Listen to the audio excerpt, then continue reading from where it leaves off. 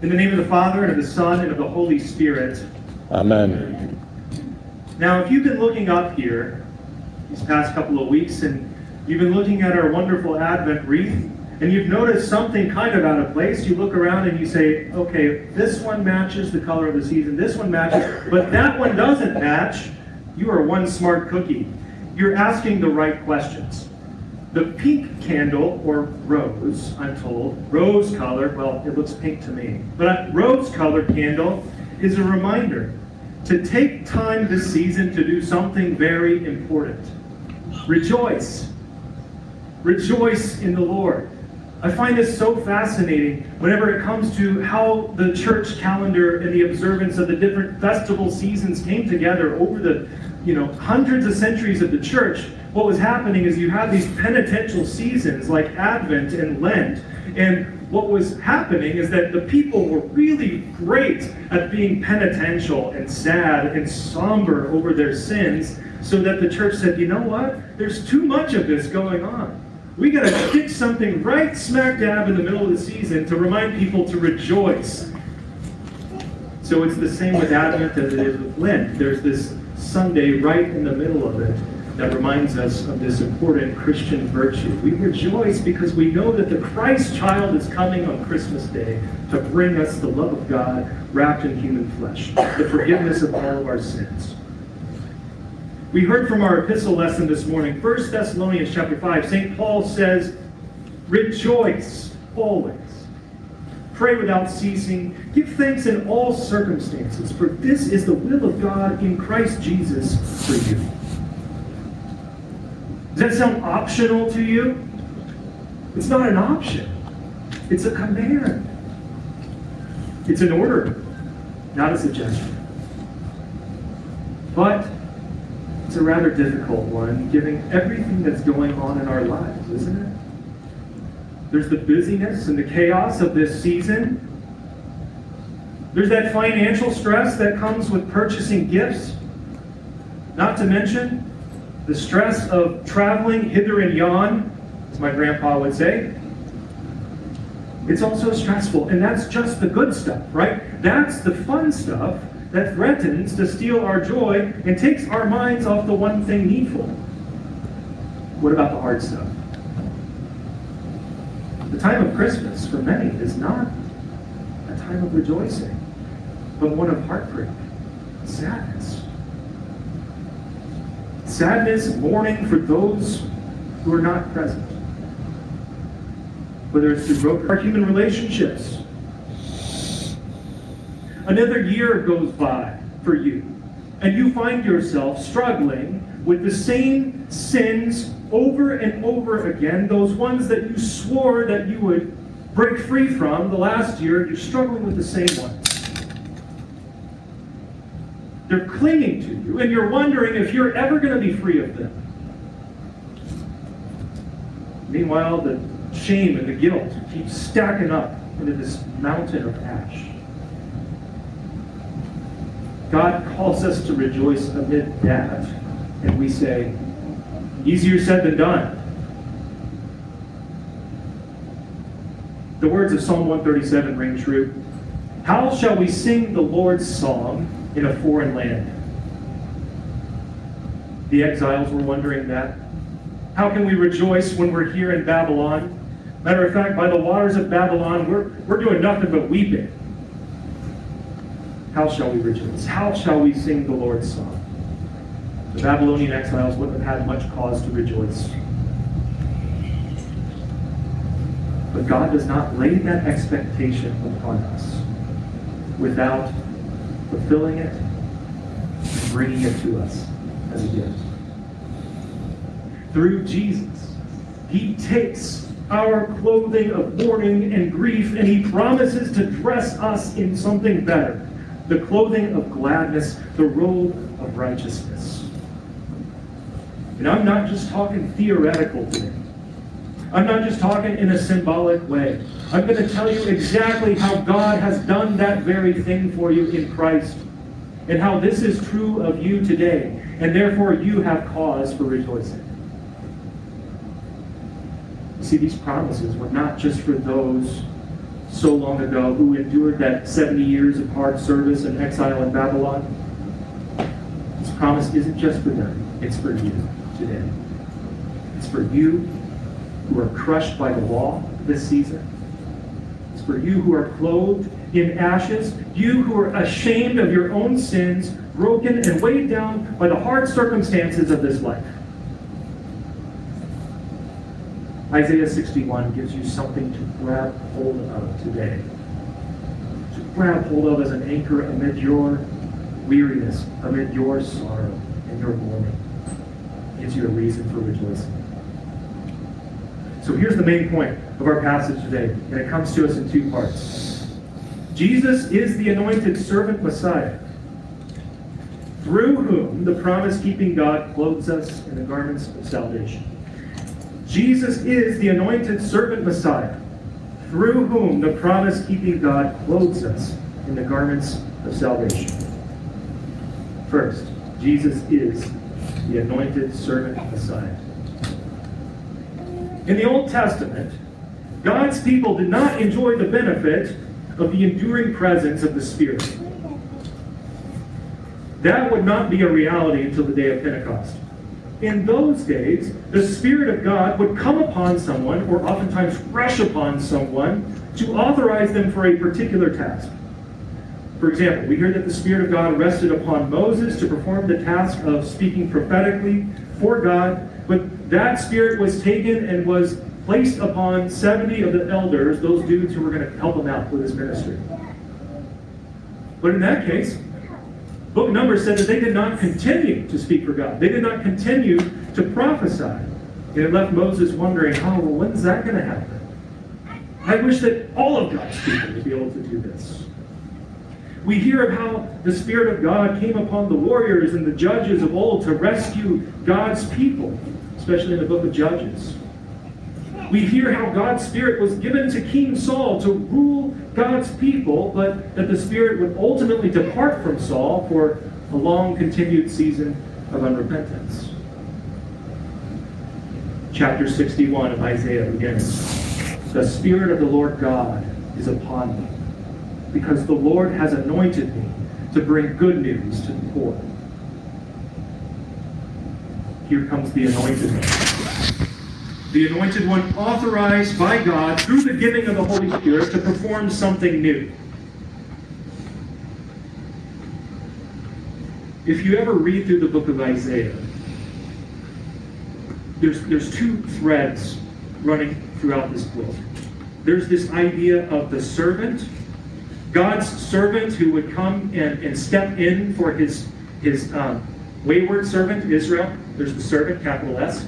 And there's also the Messiah, right? God's promised anointed king who would come and rule the nations. There's those two threads. And throughout the book of Isaiah, they are kept separate and distinct from one another. But whenever you get to Isaiah 61, now they are brought together. They are brought together. The servant of Yahweh is the Messiah. The anointed one of God, the ruler of the nations, is the servant of all. And what is he authorized to do? Bring good news to the poor. Bind up the brokenhearted. Proclaim liberty to the captives. Unbinding of the prisoners. To proclaim the year of the Lord's favor and the day of vengeance of our God. To comfort all who mourn. This servant alone has the Spirit-empowered authority to bring all these gifts about through his proclamation, because his words are not empty words. His words deliver what they promise.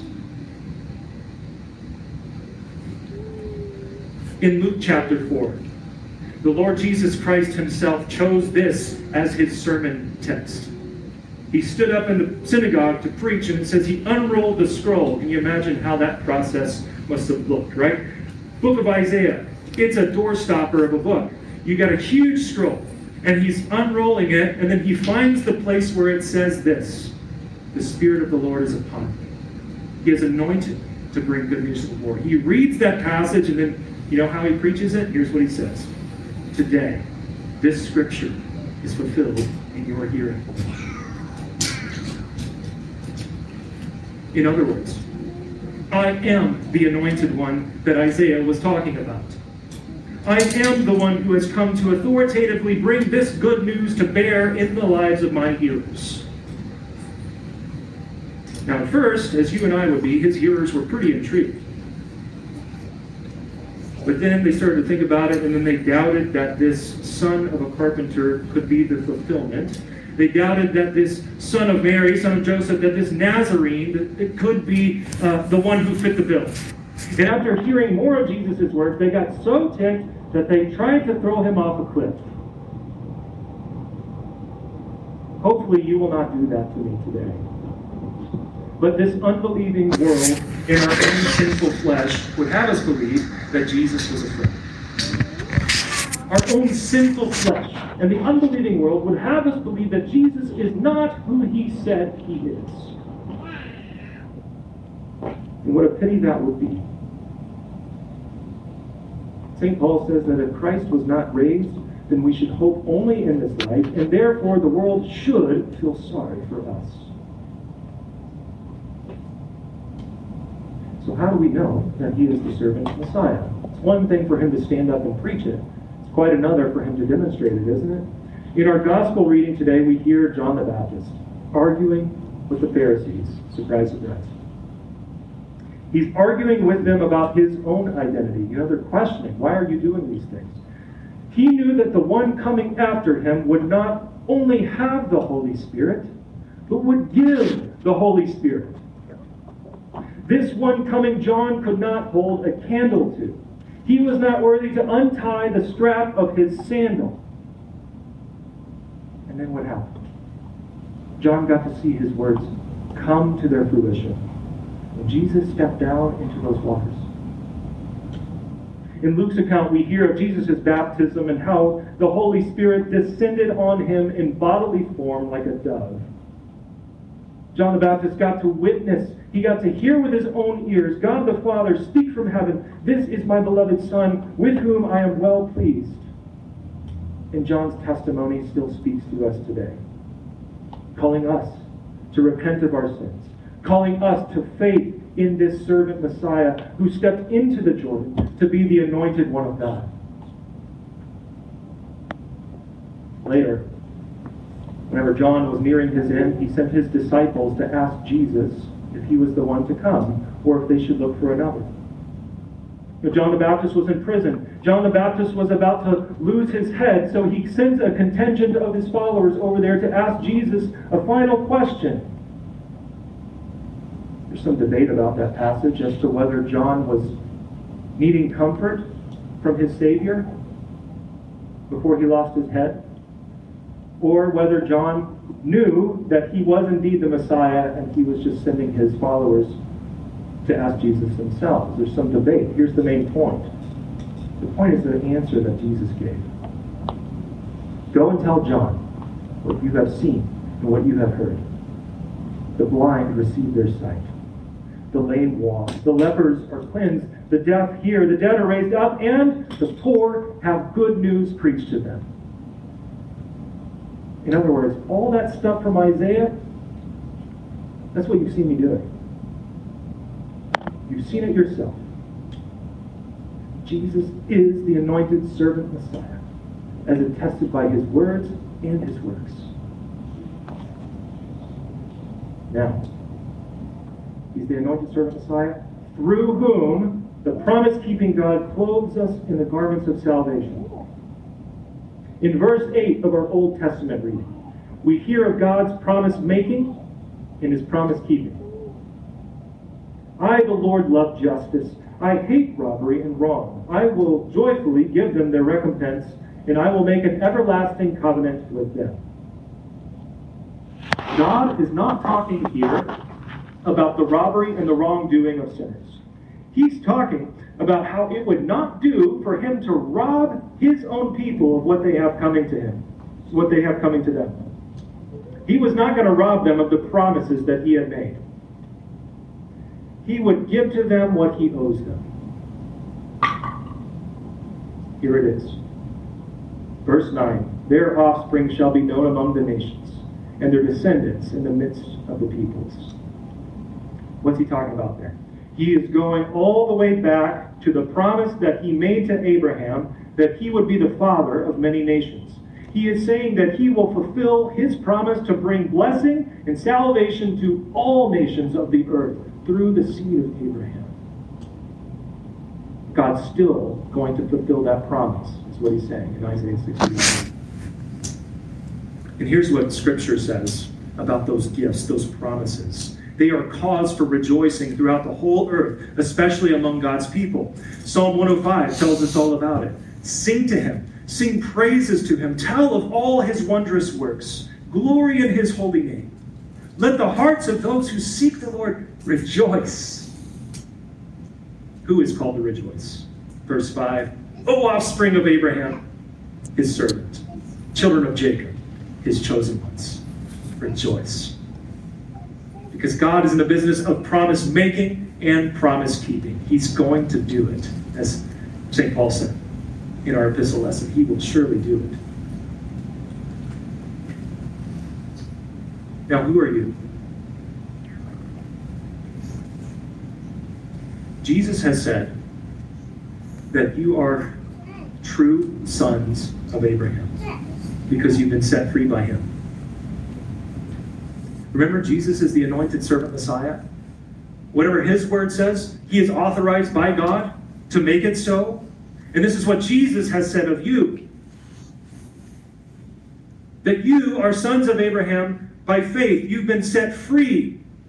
Whom the Son sets free is free indeed.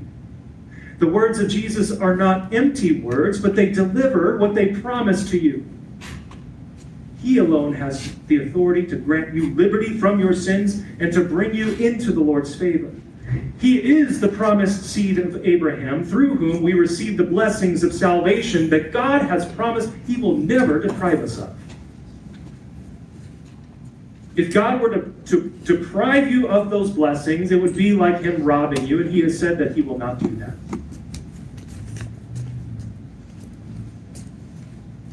He is the one who has come to make us offspring of Abraham by faith, children of rejoicing and laughter. He's the one who has come to rebuild the walls of Zion. And what he means by that is this new people who cling to God's word by faith as he establishes the presence of God amid his people forever. Jeremiah had similar promises for God's people in exile. And it's a passage that we hear often during the season of Advent. When he spoke of the rebuilding of Zion, here's what he said. He said, in his days, Judah will be saved, and Israel will dwell securely. And this is the name by which he will be called. The Lord is our righteousness. The Lord is our righteousness. We're going to practice that during Advent midweek, all right? Jesus has come to be your righteousness. He has come to be your clothing. At his incarnation, he broke into a world that was under the curse of sin and sorrow, and he brought about its liberation by carrying its curse all the way to the cross. There, the suffering servant Messiah, God's anointed, brought upon himself the vengeance of our God, so that we who were buried under the ash of condemnation would be clothed forever with the garments of salvation, his own righteousness, his own perfect standing before God. He has gift wrapped this righteousness. He has brought it to you on a silver platter. Galatians 3, as many of you as were baptized have put on Christ. In holy baptism, you have become Zion, decked out in the wedding garb of royalty, the clothing of the new creation.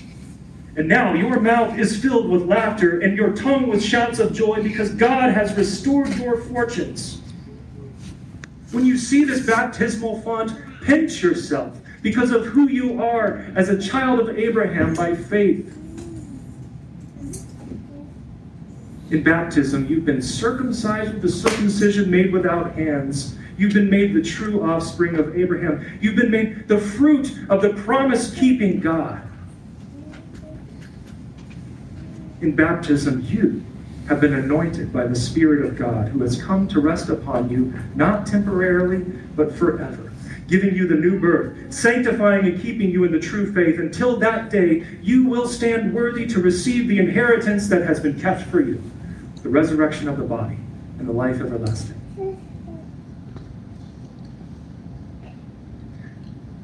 So you see, your joy today, your joy this season, doesn't have much to do with your circumstances at all, does it? It has everything to do with the Christ who has come to you, mired in the misery, the brokenness of a fallen world, and has lifted you from the sin, from the sorrow and the despair of your own sins, and has poured upon you the oil of gladness. You, dear Zion, have new clothes. You don't wear the tattered rags of your own guilt and shame, but you wear the regalia of royalty. Your sins are forgiven. Your guilt and shame are removed. You can say with the hymnist, that wonderful hymn, God's own child, I will gladly say it, I am baptized into Christ. You can say with Isaiah, I will greatly rejoice in the Lord. My soul shall exult in my God, for he has clothed me with the garments of salvation. Today, this scripture is fulfilled in your hearing. You wear his righteousness. You wear his sinless perfection. Your servant Messiah alone has authority to proclaim it so and make it so. And he has. In the name of the Father, and of the Son, and of the Holy Spirit. Amen.